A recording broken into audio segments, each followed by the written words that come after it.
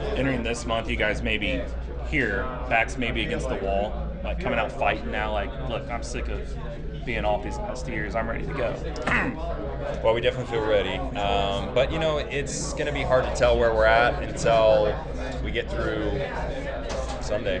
Honestly, we felt really confident last year coming out of Thursday, going into Fast Friday, and then things changed pretty quickly, literally within 24 hours. So you don't know around this place until it's actually over. But we feel prepared, we feel energized. We felt that way last year. We feel the same way this year. Let's hope we did our jobs. Were you surprised yesterday? It seemed like a lot of teams doing some early qualifying sims before the boost.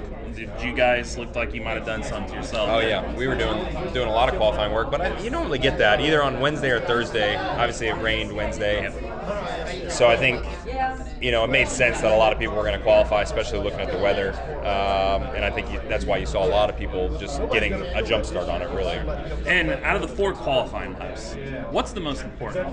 Obviously, you want to let a banker lap, but you don't want to fall off too much. But is there one that maybe stands out that the average is? I think the big first lap is probably what's been more focus over the last few years. Everyone wants to see what that first lap is because that gives you margin and cushion for the rest.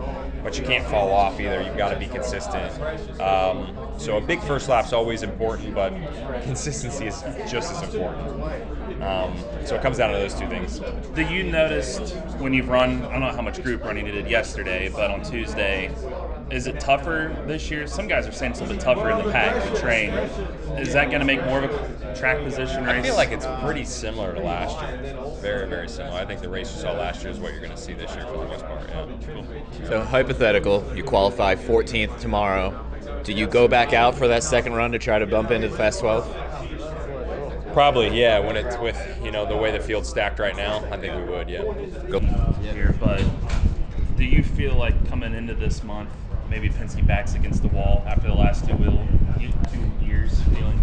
Yeah, I think hopefully we come out pretty strong, and we can sort of say, hey, don't wake up the sleeping giant, right? But at the end of the day, we are very well aware that it's so competitive right now, and like we said before, it's all been about dotting our I's, crossing our T's, and making sure that we just sort of figured out what we thought went wrong, and then today is probably D-Day in terms of figuring out if what we thought was true or even qualifying. So, yeah, we're skeptical. We're all skeptical right now because we know what it's like and where we were last year at this point. So we'll see.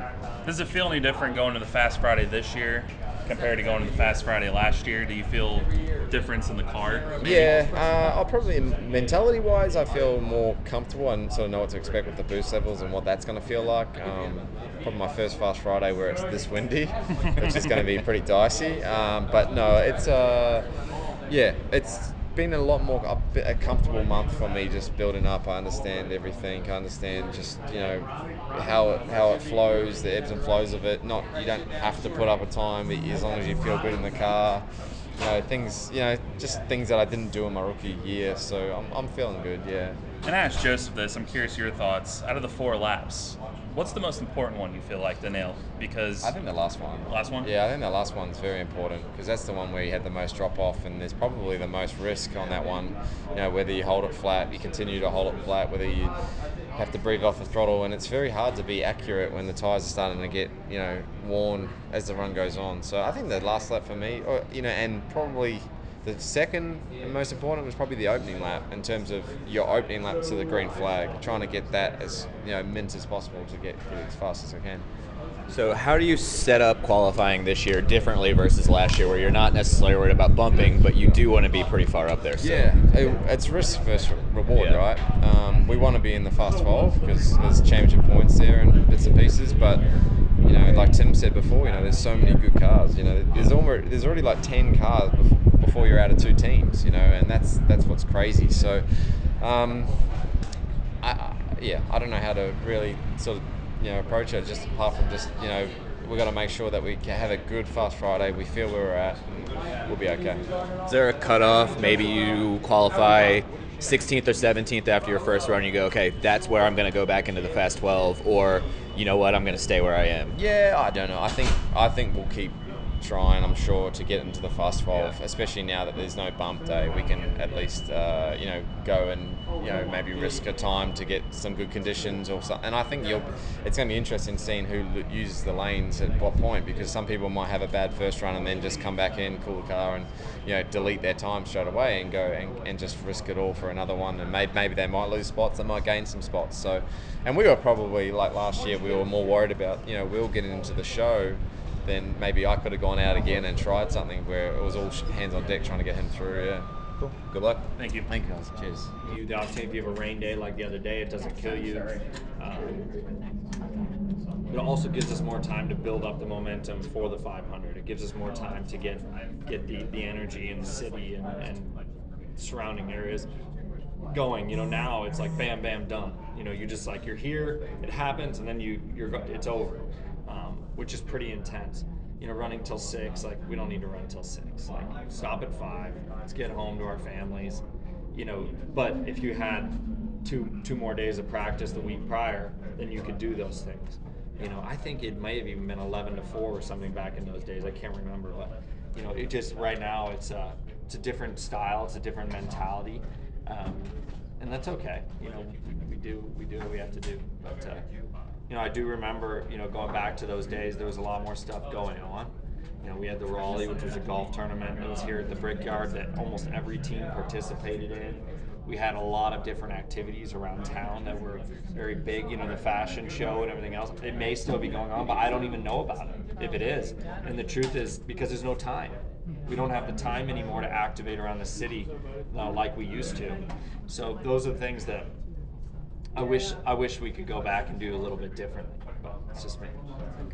Graham, you always hear driver safety, you're comfortable in a car here, you're not going fast enough. How do you balance That's it? actually not true. You don't think so? Okay. I think it's the opposite. Okay. And I think my dad said this. We don't need to, sensationalize the whole thing. The best laps you drive here, the fastest laps you drive here, are the easiest laps you drive here. It's like Jack said up there, the laps that you're hanging on are never the fastest laps. The laps where you're too neutral, the laps where you're fighting the balance through the corner, they're never the fastest laps. The laps in which you just very precise and it's very smooth and everything else, those are the fastest laps you do with the Speedway. So hanging it out, that works to a limit, but I think we find even with the current car that if you go too far, it just scrubs more and goes slower. So I know the quote, but I don't know that necessarily it's 100% accurate. I'm safe to say maybe last year, was your car in that sweet spot? Is that why? In the race? Yes. Yes, in the race it felt very under control. And as I just said a minute ago, I was happy to feel like last, end of practice yesterday, we didn't get much race training, but when we did, it felt very, very similar to that. So I was pretty pleased. Do you change anything? Like 2020, you had a car to win here. I know you talked about that media day last year, and then last year again. Is it? I know you don't like to watch the past. Probably brings up, and I know what happened. Do you change it? Like, man, what do I got to do around here? Are you a superstitious kind of guy? I'm not really. I'm not really. I'm as I said up there, I take it for what it's worth. I mean, obviously, I want my time to shine and to win here. We've been close before. Running should be simple. Just put on your shoes and go. And yet, when you try to learn about how to get better at it, especially as you age, you're confronted with conflicting advice, complicated workouts, and confusing nutrition trends that just won't work for you. On The Planted Runner, I'll share exactly how to run faster, longer, and feel great doing it at any age because you don't have time to waste. I'm Coach Claire Bartholic, and I went from not running at all in my late 30s to finishing a marathon in 2:58 at age 42, all on a plant-based diet.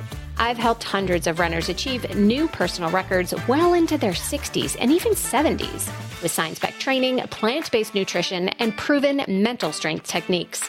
Each episode of The Planted Runner is like a private coaching session on the run where you'll learn from me and the guests I interview. You'll get actionable lessons to help you become a better runner every week and reach goals you never thought possible. Whether you're training for your first 5K or your 50th marathon, take along The Planted Runner on your next run. Let me show you how your best running is still ahead of you.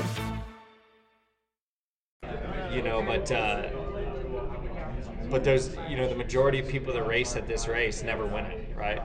But the vast majority. And so, to me, try to put myself in a position, put our team in a position each and every year to win it. We've been close. We learned from the past 2020, the last stint. Hey there, and welcome to the Joy of Paddle podcast, hosted by me, Minter Dial, a veteran of the paddle tennis world, and sponsored by Paddle 1969. Whether you're a paddle tennis aficionado, just beginning, or have never even heard of paddle, or padel, as it's called in North America, this is an exhilarating new show that delves into the captivating stories of notable paddle personalities worldwide. In its inaugural season, you'll be treated to exclusive anecdotes, valuable tips, life lessons, and humorous moments shared by esteemed professional paddle players, industry insiders, and passionate paddle enthusiasts. With each season aligning with the Pro Tour, you can anticipate 2 engaging episodes per month. The Joy of Paddle podcast is part of the Evergreen Podcast Network, where you can find other great shows in a number of categories, such as sports, health and wellness, true crime, and fiction. To find out more about Evergreen Podcasts, go to www.evergreenpodcast.com. Vamos!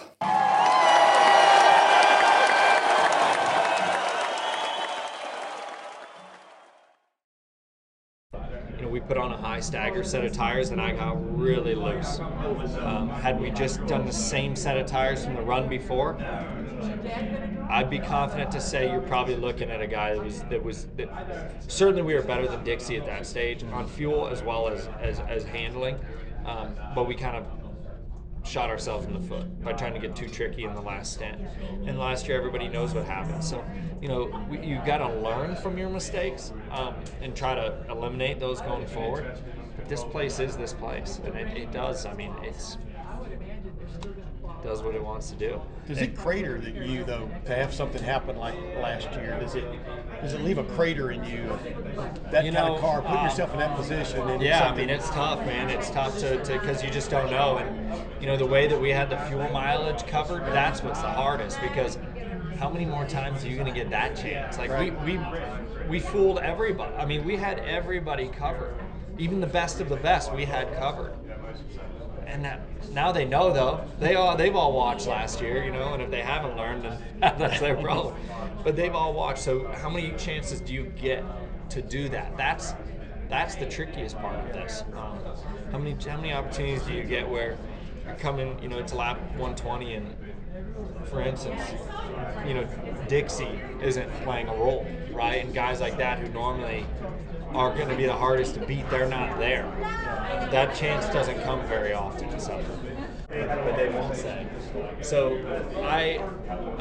but I have no problem with that. I dude, the stuff I deal with day in and day out on social media is appalling. In fact, my PR girl literally just sent me some tweet about some guy who thinks he knows how much I'm worth, and that racing was never about anything but making money. People have no clue that I've got, the 5 businesses I own pay me about 3 times as much as IndyCar racing does every year. It's not about money for me. I do this because I've always wanted to win and everything else. The stuff people say, though, you just, it's fascinating. It is fascinating. Social media is a toxic place. It's a place that I can't wait for when my time comes to just shut it down and get away. I enjoy the car culture it breeds, but from a business perspective, it's a dangerous and it's a very slippery slope for our society to live off of. And unfortunately, that's basically what came of that. I think. Obviously there's people like Jenna and others who want to continue to stir the pot on this whole Romain thing. I raced him wheel to wheel last week and I had no problems. I've said my piece and I move on. Literally Sunday night, I move on to my next thing. I got much bigger things. I got a beautiful family to take care of and everything else. The last thing I'm going to consume my time with is him. But that's what people want to think. And the Twitter trolls all day long. Even days like yesterday. Oh man, you're still salty about him. I'm like, I haven't even talked about him. You guys are the one talking about. Obviously, you're still salty about whatever it is you're salty about. just move on. But none of them can. That's their life. You know, all you got to do to learn a lot about a human being on Twitter is just scroll through their feed. And these people they're just jerks. You know, the stuff they say to everybody. It's not just me. A lot of it's provocation. Oh, it just makes them feel good, you know, about themselves. But you know what makes me feel good is my wife, my little girl, you know, and the life that we have outside of here. You know, it's I've got a lot of happiness, and when Ohio State wins the national championship this year, I'll be a very happy man. I don't need anything else. So now you're putting the pressure on Ryan Day. I see where you're going there. Get ready, race fans, because the ultimate NASCAR experience is about to hit the airwaves. Welcome to Pit Pass NASCAR, the podcast that takes you deep into the heart-pounding world of NASCAR racing. Join us each week as we bring you closer to the NASCAR action with exclusive interviews and all the news and rumors you need with your favorite drivers, team members, and industry insiders. So whether you're a fan of super speedways, short ovals, or road racing, or you've just watched Talladega Nights, Pit Pass NASCAR is the podcast you've been waiting for. Get ready to fuel your passion for NASCAR like never before. Subscribe now to Pit Pass NASCAR on your favorite podcast platform or head to evergreenpodcast.com and get ready to join us.